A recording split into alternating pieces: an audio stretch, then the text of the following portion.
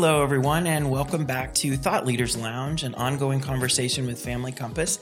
I'm your host, Chad Black, and today I am just beyond thrilled to welcome today's guest. I literally had to narrow down titles of things that she's done because she literally does all the things. So she is an executive director of the Storehouse of Collin County. She's a community philanthropist, former Family Compass board chair, and my dear friend, Candace Winslow. Hello. Hi. How are you? That's incredibly kind, overly generous with your words as usual, but it's all true. Thank you. It's all true. Thank you. You do all the things. I don't know how you do all the things, but you do all the things. Oh my. Yeah. Thank you for being here. No, thank you for having me. Super excited. Me too. I've really been looking forward to this. So a way that we always kind of start our episodes, we always love to hear everyone's journey. Everyone has one. Indeed. So I'd kind of love to hear a little bit about your journey, what led you to DFW and specifically nonprofit service. Okay. So I am proud to say I'm a native Texan, but I grew up in Houston. Okay. And I'm one of the very few Houstonians that would say she prefers Dallas over Houston. Okay. When I went to college, I went to the University of Texas in Austin and had the opportunity to take my first job with a management consulting firm back in Houston or in Dallas. But I chose Dallas because I really wanted to have a true commencement in my life. I'm the oldest of two and wanted to really strike out on my own and do my own thing. So that led me to Dallas back in 1989. I'm not even sure that you were born in 1989, but anyway. Yeah, I was. So in 89, I came here and again, started my career professionally in management consultancy, but really brought with me a passion for service that really started back in high school.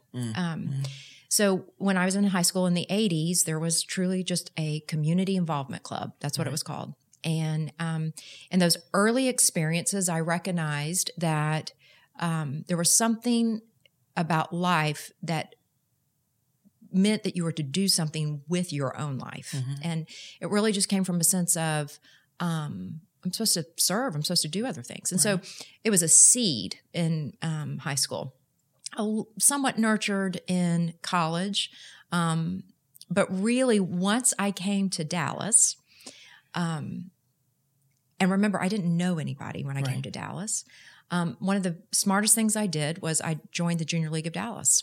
And I will tell you that first decision in my nonprofit, if you will, career led me to make female friends that were friends of mine, not because of work, but simply because we had a passion to serving in the community. So that was kind of really the beginning of my time here in Dallas in terms of community service. It's amazing. Yeah. It's amazing how things just sort of fall into place as they're supposed to. Well, and especially when you're at my age and you can look back and you can go, oh, this decision to join the league back in 1994.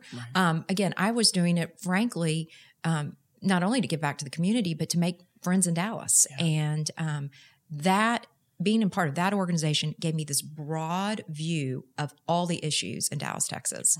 And then that allowed me to start to explore, was I more interested in the arts? Was I more interested in social services? Was it poverty? Was it violence intervention? Where were my passions? And I'm forever indebted to the league for what it gave me.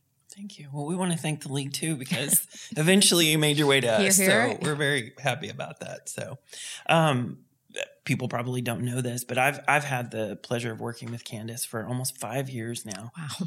Which is crazy. That is crazy. And in that time, you know, she's really been a mentor for me, helped guide me, helped teach me, just kind of hold my hand through things as we made our way through the tunnel. So just an incredible mentorship that I've received. Who have been some mentors for you, and how have they impacted your life? Yeah.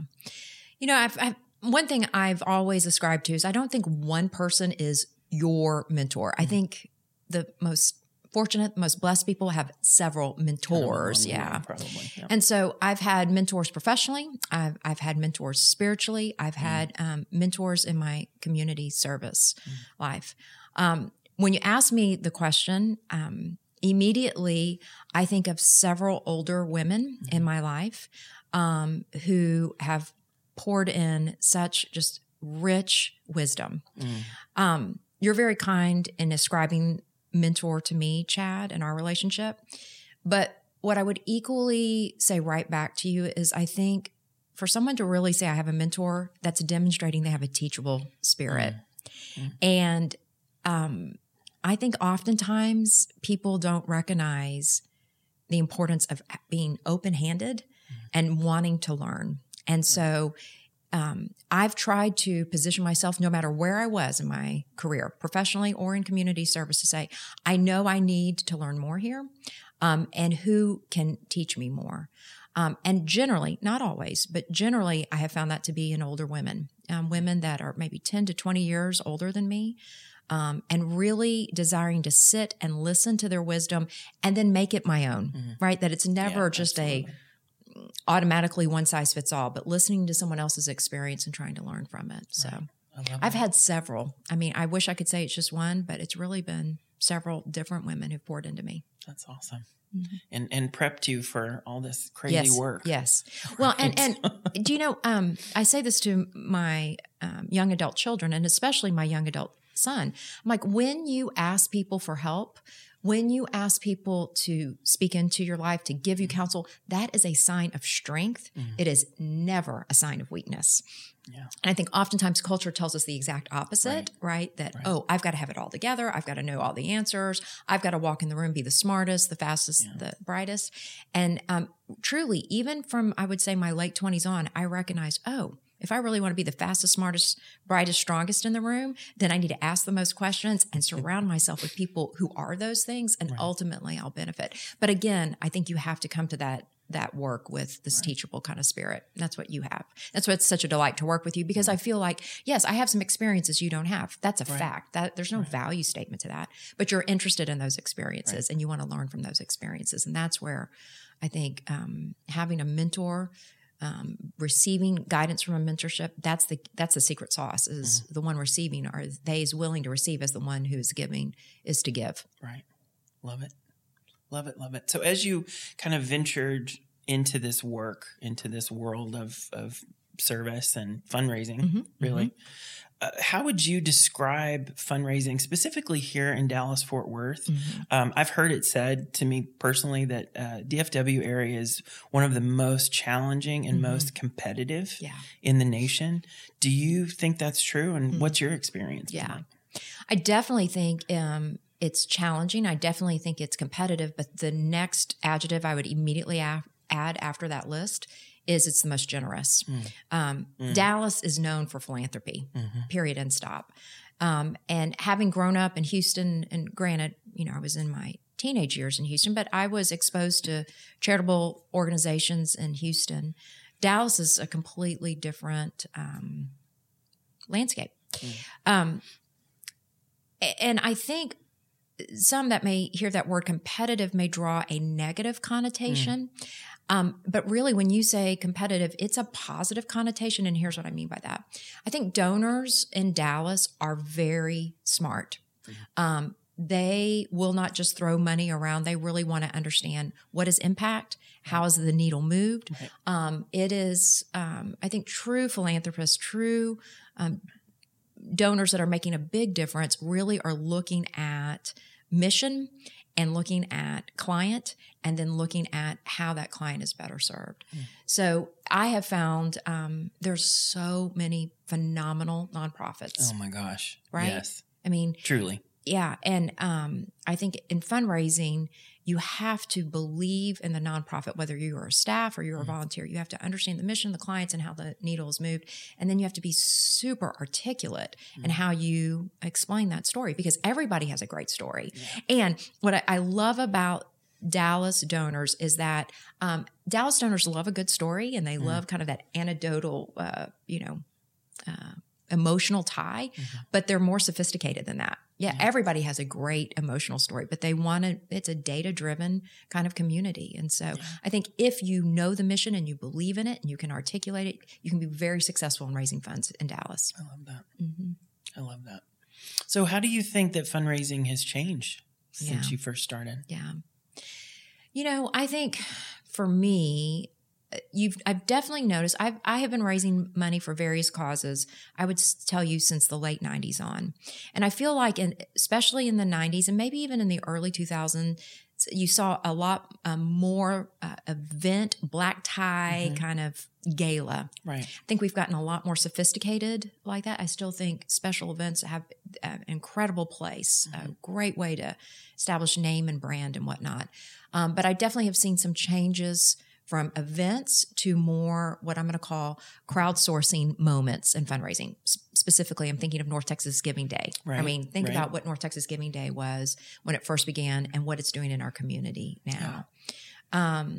Again, I think that in the time that I have fundraised, and this could be just my own development, but again, this concept of I cannot ask someone for dollars without really understanding the data behind it, like talking about these are the metrics. So much more impact focused conversations than just emotional heartstrings conversations. Right. You know, which those are important too, right? Without those question. But I can't just walk in with data, right? I've got to explain to you how the mission has changed someone's life, but I don't think you can have one without the other. If you're asking for what I'm going to call sizable donations, right? Yeah, absolutely. So just a question that sort of pops into my mind here is, we've spoken in our work together here at Family Compass that, our mission is such a vital mission of prevention. Here. But it's almost an invisible entity. Yes. Where you have so many of these other great agencies like you spoke about who you can really see it. Yeah. Like you can put it on a billboard, you see it, you feel it. Yes. I want to give, I want to serve, I want to do those things. What do you think it takes to stand out? Like, do you think there's just a creative piece to it? What is it that you think helps a place like Family Compass really start to stand out?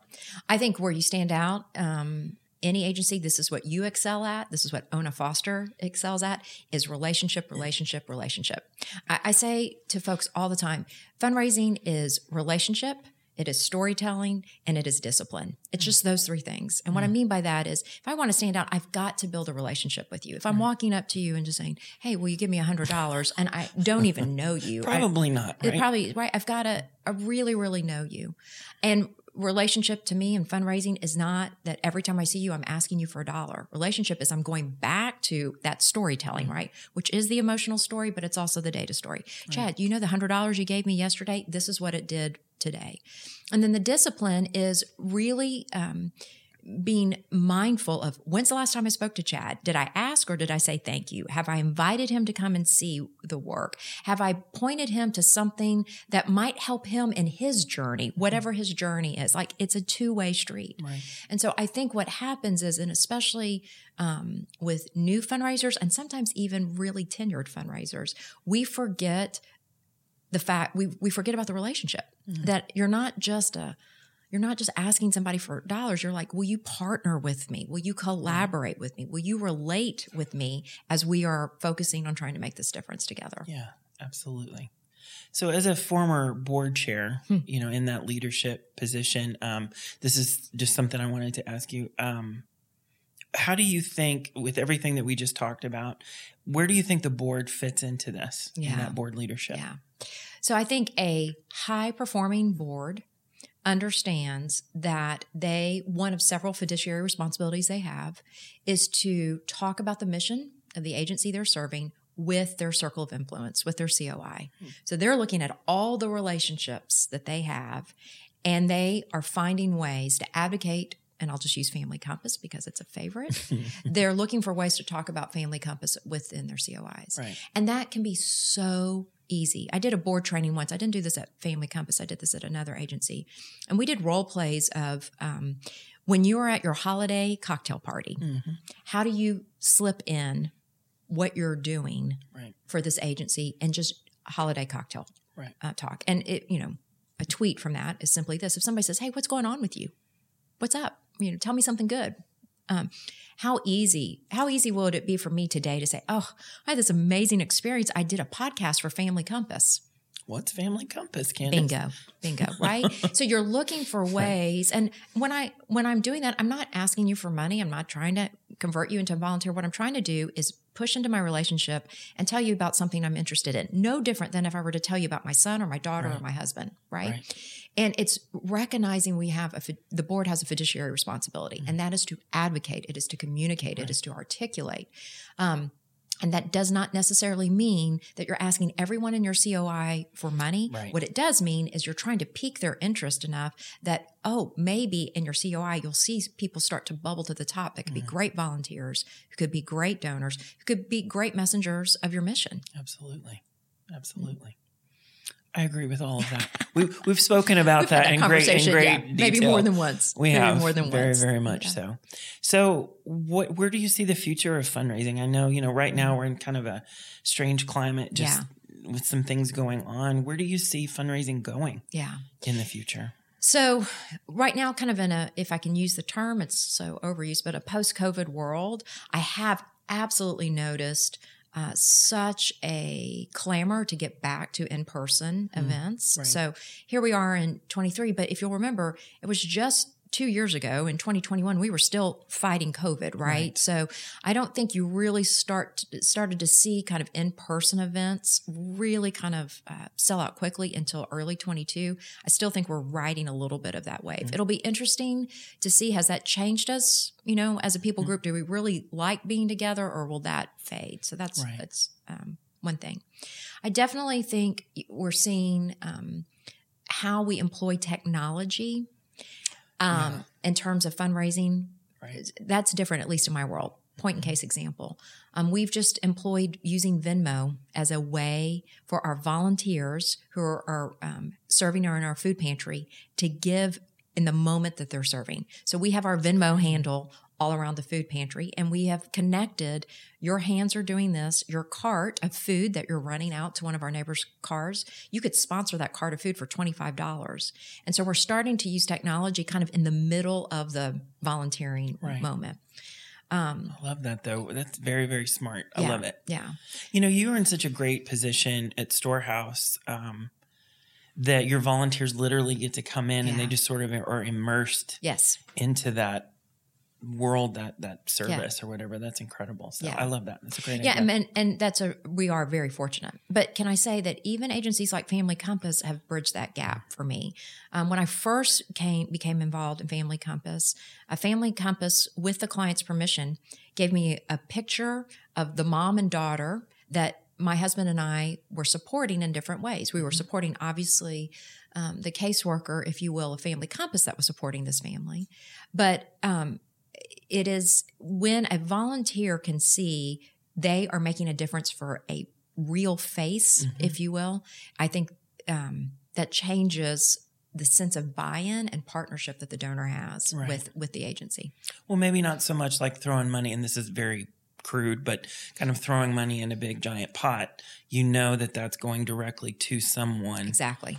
And changing their life, hopefully, right? And that's why we have this awesome opportunity. Again, in food pantry, it's super, super easy because you have a volunteer running a cart of food, putting it in a neighbor's trunk, coming back for the next neighbor, and then their mind hopefully is sparking, $25 pays for all this food, and I could actually buy a week and a half worth of food for this neighbor that I just served, So trying to use technology to make us smarter in our fundraising moments, and never forgetting, I talk about this all the time, the widow's mite gift is just as important as the millionaire gift, right? And always looking, I never want to be a fundraiser that doesn't celebrate the $25 gift. Oh my gosh. Right? Yeah, absolutely. And I think you can get jaded in this industry. And it's really looking at every gift as somebody who has made a sacrifice to serve somebody else. Yeah, absolutely. I was watching a documentary on, it was called Old Friends. I don't know if you've seen this. It was on Amazon, but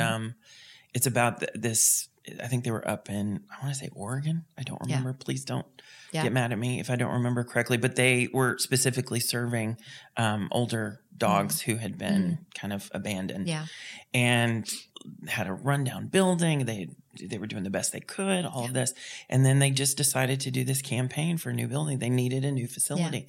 And what's so incredible is they raised $7 million off of those $25 donations. Seriously. So anybody out there that thinks, well, I can only give that, really does make a difference. What'd you learn from the documentary? Like when you think about that, like what would be your big takeaway? Well, I already felt that way. I feel very similar to you that the smaller donations are just as vital as the $10,000 check that comes in. And it really just kind of put that into this very concrete perspective because I'm like, there you go. That's exactly where we're coming, what we believe as well. It's just getting, I think, everyone to understand and know that it really adds up. It makes a difference. $25 can cover a home mentoring session. 100%. I mean, but it's what you, and it's what you just did, kind of tying back to the earlier part. It's making sure that if you're on the board, you're a volunteer, you're on staff, do you know what $25 does? Right. Exactly. So can you talk about that in very specific terms? Yeah. And I think, and it's also making sure that anyone who is touching, if you will, the fundraising aspects knows how to speak that. The strongest is when a volunteer knows that, right? Mm-hmm. Because then a volunteer tells another volunteer. Right. And so. Yeah. We could literally talk about this all day, couldn't we? I with you, absolutely. We do. We end up doing that a lot. That's right. So that's right. We don't even know it. Yeah, that's right. That's crazy. We would like to extend a very special thank you to MW3 for sponsoring this episode of Thought Leaders Lounge. And now for a message from MW3. MW3 is proud to sponsor our spiritual leader and friend, Candace Winslow. MW3 is a Bible study group of 11 women formed over 15 years ago. Candace graciously welcomes us into her home and uses her spiritual gift of teaching to bring God's word to life. Candace not only does an amazing job of bringing each of us closer to our Lord Jesus Christ, she authentically shares her personal spiritual journey. For all of us, it's a slice of heaven here on earth each Monday morning. And for that, we want to honor our wonderful Candace. Well, I wanted to share, this was something I was really thinking about preparing for our conversation today. And it's just this sort of analogy that it actually came in a dream to me, and I use it for my life, but I had a dream that I was at the top of this mountain, and that mountain was part of my life. And I was able to kind of look back and see all the hills and the valleys and everywhere that I came from, starting with birth. And then I was able to turn around and see everything in front of me that hopefully I was going to achieve and conquer and fail and win and do all the things. And I thought, this is just such a great lesson on life and who we are and the hard stuff and the great stuff and everything in between. So I wanted to ask you kind of specifically, what does the view look like from your mountaintop when you look behind and when you look in your future? I got no warning that you were going to share that. I didn't know that. It's so beautiful. That it would elicit that reaction, but no, it's so beautiful. And it's so, I think, germane. I was just, it's really beautiful, truly. So germane, I was just sharing this with somebody yesterday. I will be 55 this year. We can bleep that part out of the podcast, right? And, I'm very proud to be 55, soon to be 55. And what's so amazing about the season of life I'm in is that I can look back to my 20s and 30s and 40s and I can still remember them, right? And Lord willing, I still have my 60s and 70s and 80s, right? So I really kind of feel like I'm in this halfway moment, right? And I don't... I truly, all kidding aside, I'm really proud of that. This is a sweet season in my life. I am incredibly blessed with an amazing husband and 2 adult kids who are, one's graduated from college, one's almost graduated from college. And so I'm recognizing, oh, wow, the landscape of my life is changing. And so I may not be at the mountaintop just yet, but I'm getting closer to that mountaintop. And when I mean this with every fiber in my body, when I look around at my life, I am so blessed. I can't ask for more. Right. I have had these opportunities in life, to serve and to speak into other people's lives and, to receive tenfold back what I've given and to I'm now at an age where recognizing that even in the valleys, there's such wisdom and there's such sharpening and there's such character building. And not that anyone ever wants to go through the valley, not that anyone ever wakes up and says, hey, let me suffer, let me go through some hard times. Right. I've been through, in 55 years, some phenomenal seasons of difficulty, for sure. Right.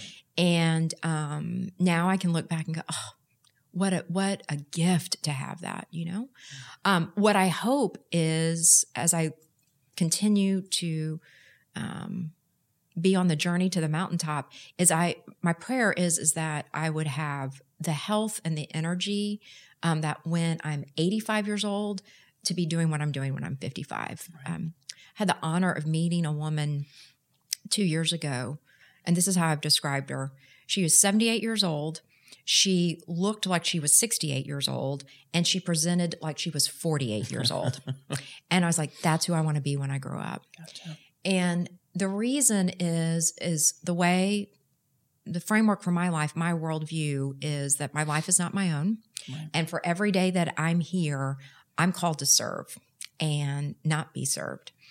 And I absolutely believe without a shadow of a doubt that when all of us are on our deathbed, that's what we're going to be thinking about, is how did we serve? How did we love? How did we change somebody's life? And I'm not just saying in community service. Yes, I am saying that, but I'm saying this. Right. I mean, I will think of you on my deathbed, right? Mm-hmm. In some way. And I'll think about the journeys and the conversations and the things, all the things, right? I'll think about this. I'll think about, moments when we're like, oh, how's this going to work out? Right. I think that's why that elicits such an emotional response, because I think when we have that view, when you keep the mountaintop, when you wake up every day, what on seemingly is a mundane day, and you're thinking about the mountaintop, it really changes your perspective of how you go about the day. Yeah. And wouldn't you agree? I think it's the valleys where we really learn the lessons. Oh, 1,000%. And you can't, you just have to, it's just part of life. You don't want them. That's sort of the beauty of it. 100%. If you really think about it. My silly analogy, I talk about this all the time. I've always wanted like really pretty sculpted arms, but how do you get really pretty sculpted arms? You got to go to the gym every day and you got to lift the weights. Yeah. You got to do the work. You've got to do the hard stuff. Yeah. And so I don't have that because I haven't done the hard stuff. So I can want that sculpting, but I can wish it all I want. It's never going to happen. I think when I go through the valley, it's to remember that on the other side of the valley, that there will be good if I will persevere and resilient. And that when I'm in a valley, I need to ask for help. Yeah. When I'm in the valley, that's when I need to be secure and strong enough and care enough about myself to say, hey, Chad, will you help me? I'm in a valley. I need some help. And I think, again, thinking of my young adult children, that has been a lesson that I've really tried to impart to them, is that asking for help when you're in a valley is a sign of strength. And that's how you're going to get out of the valley faster. Right. When you kind of hold it all in, you're stuck in the valley, right? And so I don't want to go back to the valleys I've had, right? And I'm smart enough to know I've got some more valleys coming. Yeah. They're coming for sure. But it's prepared you for that. That's, again, I think life is all about perspective and what you decide to kind of take out of that. And, I think as we grow older, it prepares you for the valleys that are coming up. Amen. And also in those, I think this ties so back to the conversation we're having. Serving other people is a real quick way to get the focus off of you. Do you know? Mm-hmm. And I think what happens is that when I'm serving other people, I have to think, if I'm serving you, I'm thinking you before I'm thinking me. And it helps me get through some of those hard times. So in some of the seasons, I think in the last 20 years of my life, when my family has been in the valley, we kept on serving. And it would have been easy to drop the service. It would have been easy to pull in as a family and say, okay, we're not giving time. We're not going to give money anymore. We're just going to pull in us four Winslows, and we're going to hold tight, and we're going to wait for the valley to pass. Right. And in those valleys, you know what we did is we pushed out even further. It didn't change the valley circumstances in our life one bit, but it almost was like a rope that pulled us through the valley, because we knew that we were doing something more for others than we could do for ourselves in that moment. I'm really thank you for asking that question. I'm really thinking about specifics right now. I can't wait to discuss that even deeper with John and Caroline and Grant, my husband and kids. Thank you for that. Well, I think that's a good place to close. I don't think it's going to get much better than that. Is that when we do the mic drop? Right, and boom. No, that's fantastic. Thank you so much. Thank you for sharing. Thank you. Thank you for giving me the space just to process this with you. Absolutely. I'm so happy that we were able to make this happen. We've been talking about it for a while. So thank you for having me. And just thank you for everything that you do. Right back at you. You're amazing. Thank you, friend. You are. And as we wrap up this season of Thought Leaders Lounge, I can't believe it, but we always like to leave you with an inspirational quote to take out into the world with you. So today's quote is by the great Mahatma Gandhi. The best way to find yourself is to lose yourself in the service of others. Well, this episode wraps up season 1 of Thought Leaders Lounge. It has been amazing to have spent this time with you. We look forward to returning in early 2024 to share more about our mission and how community partnerships allow us to continue our work.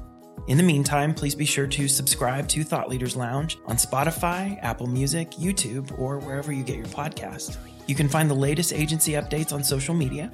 We're on Facebook, LinkedIn, and Instagram, all at Family Compass. See you soon.